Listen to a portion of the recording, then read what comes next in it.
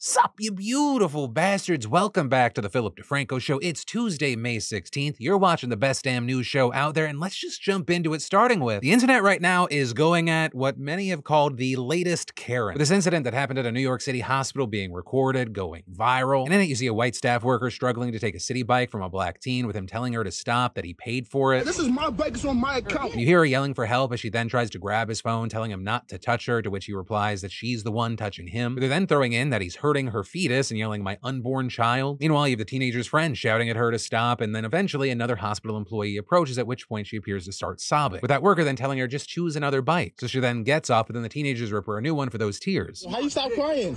Not a tear came down, miss. And so with the video getting tens of millions of views, you got people outraged. Also, the hospital reportedly looking into the incident. Also, civil rights attorney Ben Crump has now gotten involved, accusing the woman of weaponizing her tears and calling her actions dangerous. But ultimately, that's the limited information we have on this right now. Of course, we're going to keep our eyes on this, and I will keep you up to date. But in the meantime, what are your thoughts here? And then, in absolutely massive online entertainment and business news, two of the biggest streamers in the world, iShowSpeed and Cenat, are now launching an exclusive show together on Rumble. And with this, there's been a lot of speculation about how much money the platform must have thrown at them, especially after another streamer by the name of Aiden Ross said that the platform that he streams on exclusively, Kick, offered them $40 million each, which then caused people online to speculate, oh, this deal must have been so much bigger, or maybe it just allowed them more freedom, especially because, well, according to reports, this show is exclusive to Rumble. They'll still be allowed to make their own content on their home platforms, YouTube for iShowSpeed and Twitch for Kai. But regarding Aiden's claim there, Kai actually responded rather quickly, saying that Aiden was lying. I did not turn down chat. That's not a actual leak. That's not, okay? That's actually cap on my soul, on my soul, that is cap. Even if that was an offer, why even talk about it? Which, if true, is, yes, incredibly weird of Aiden Ross, but also still not in the top 10 dumbest things that he's done. But this move for the two, it seems to make sense even without us knowing what the money is. Right, well, massively successful, both streamers have faced some turbulence on their platform. Speed was reportedly on his final strike on YouTube after previous bans. Kai was recently temporarily suspended from Twitch. In fact, on top of that, Speed has been permanently banned from Twitch himself. This appears to be more of Rumble kind of repositioning themselves. Right? It's historically been thought of as the right-wing YouTube, whereas now it seems like they're more and more trying to be seen as the generally anything goes platform, where you have these massive creators who don't necessarily feel the most comfortable on their home platforms, feeling like, hey, anything goes here. We're safe probably no matter what. But as far as if this is going to be a win-win success or these two just getting a nice little bag, we're gonna have to wait to see. But the one thing you can say for sure is the space has been in general becoming interesting right now, as Kick and Rumble seem to be throwing around money. And then, have you heard about or do you watch Sickfluencers? That's something that people are talking about today, because Vice put out a piece noting that there are tons of people who have gone massively viral and got these huge followings online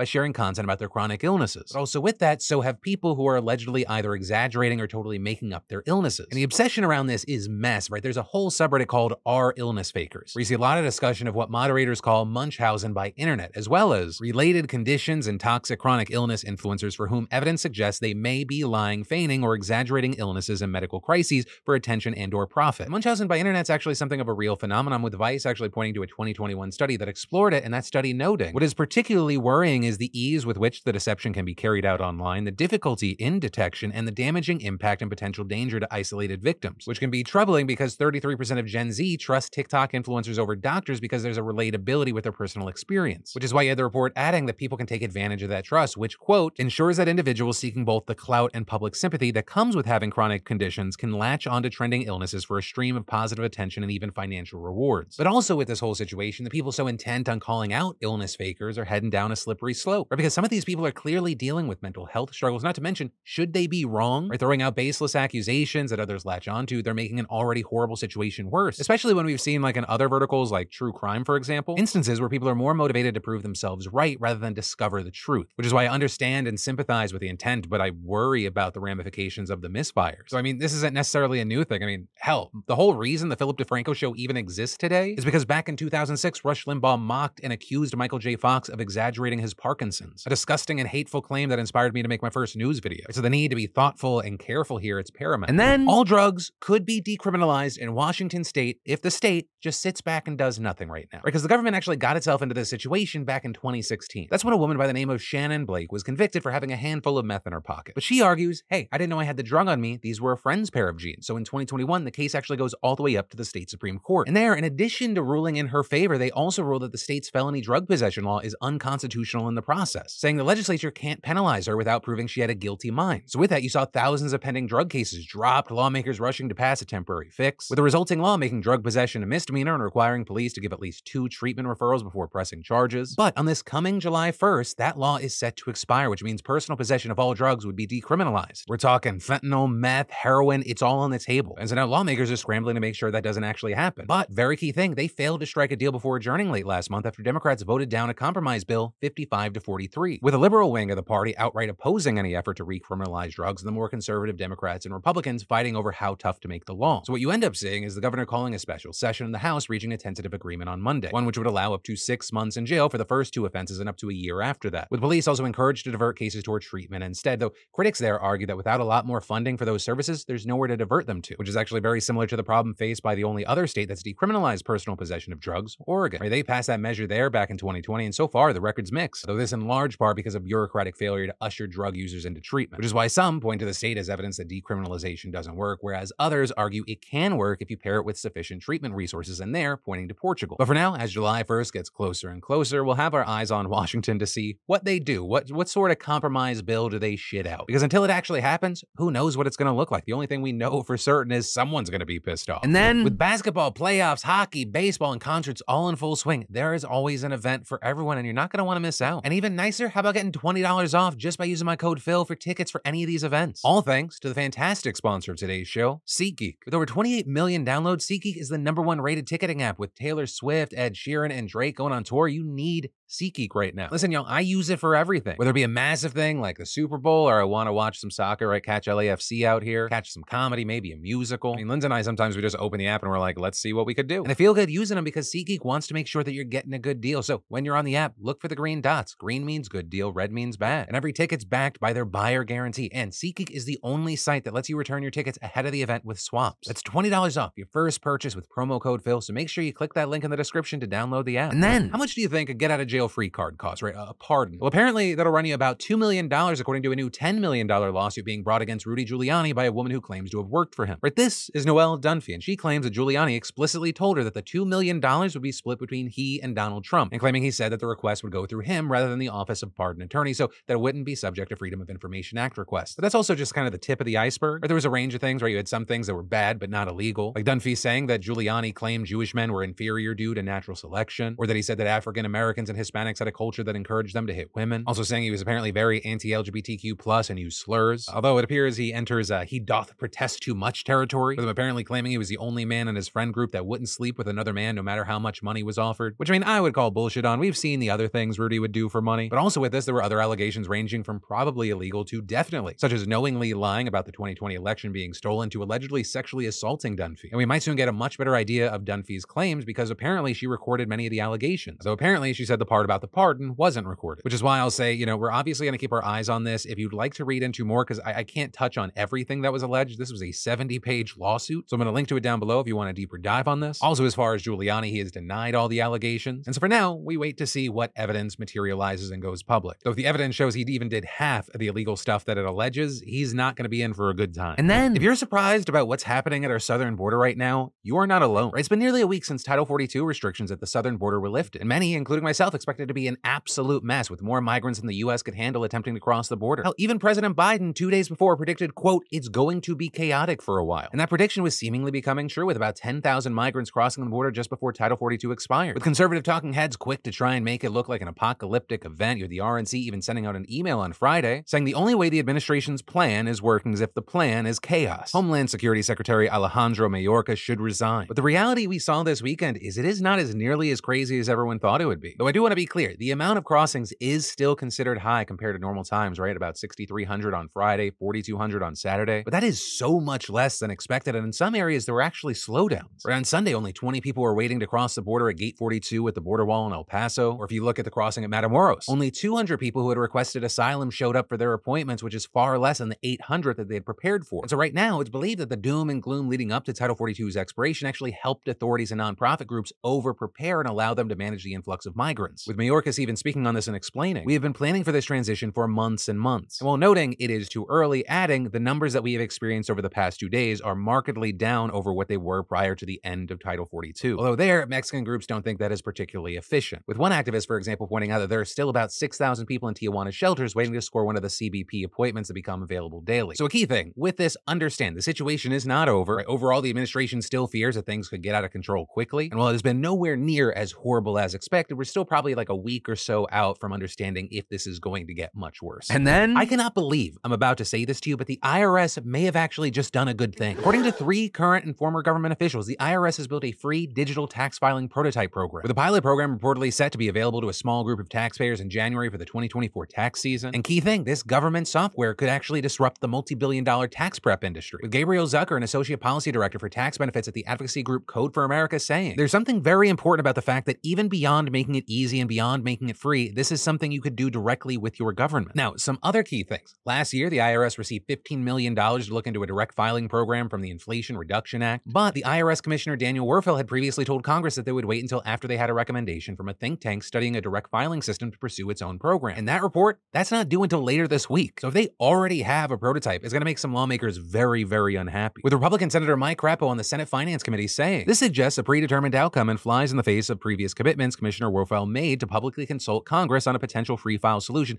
and for the IRS to not act without explicit legal authority." Also, very notably with this program, it would reportedly allow filers to ask for help from customer service reps and secure online portals, which is another key thing because it's another method that would make it competitive with massive tax prep companies, who, by the way, shockingly didn't respond well to this news. With the chief executive of FileYourTaxes.com saying, "Is there a need for government to come compete with and change a functioning private sector industry?" And an Intuit spokesperson saying, "A direct-to-IRS e-file system is wholly redundant and is nothing more than a solution in search of a problem, and that solution will unnecessarily cost taxpayers billions of dollars." But here, I feel inclined to give you a friendly reminder. Intuit literally just settled a $141 million lawsuit to settle claims on misleading more than 4 million Americans and diverting them away from free options to premium paid ones. Now, of course, because our legal system's fucking stupid, they didn't have to admit fault in that settlement, but it becomes pretty obvious that the reason they have an issue here is that they would stop making money by, notably, usually fucking Americans. I don't doubt that this new system could cost taxpayers money, it's just the taxpayers in question are them. But this is still a developing situation, so make sure you subscribe so you can stay in the loop. And then, if you think the interest rates in America are bad, oh my god, Argentina just raised their interest rate to 97% as it struggles with inflation. 97%. Right, for some context, some comparison, our markets lose their shit when it gets raised to over 5%. But what's also crazy with Argentina is that super high interest rate isn't actually that much higher than their previous rate of 91%. And the country's been struggling with rampant inflation, which currently sits at about 100% per year, with really only Zimbabwe and Venezuela having it worse. But most devastatingly for them, despite these aggressive moves to combat it, analysts actually think that it's too little too late, because you usually don't see the effects of that for like 2 to 3 months. And actually with that, the timing of all this is notable because you have an election there coming in October. We also know there's going to be some guaranteed change, though it could be surface level because incumbent President Alberto Fernandez isn't seeking re-election. And that